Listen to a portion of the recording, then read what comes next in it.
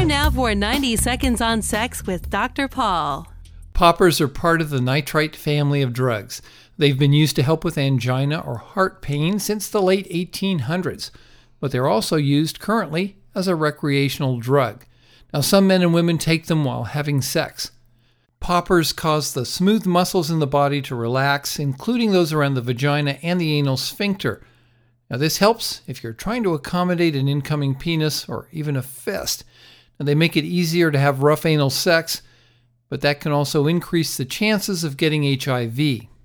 Poppers create a brief warm and relaxing feeling throughout the body. Some people say that poppers make them feel hornier, and they make orgasms feel more prolonged and more intense. They can also cause temporary erection loss, serious headaches, and low blood pressure. And there's a recent report in a medical journal about possible vision problems in a subset of popper users. Now, poppers originally came in small glass vials which made a popping sound when people snapped the stem off, which is how they got their name. Genuine poppers could be among the safer recreational drugs, but like all unregulated substances, you never really know what you're getting.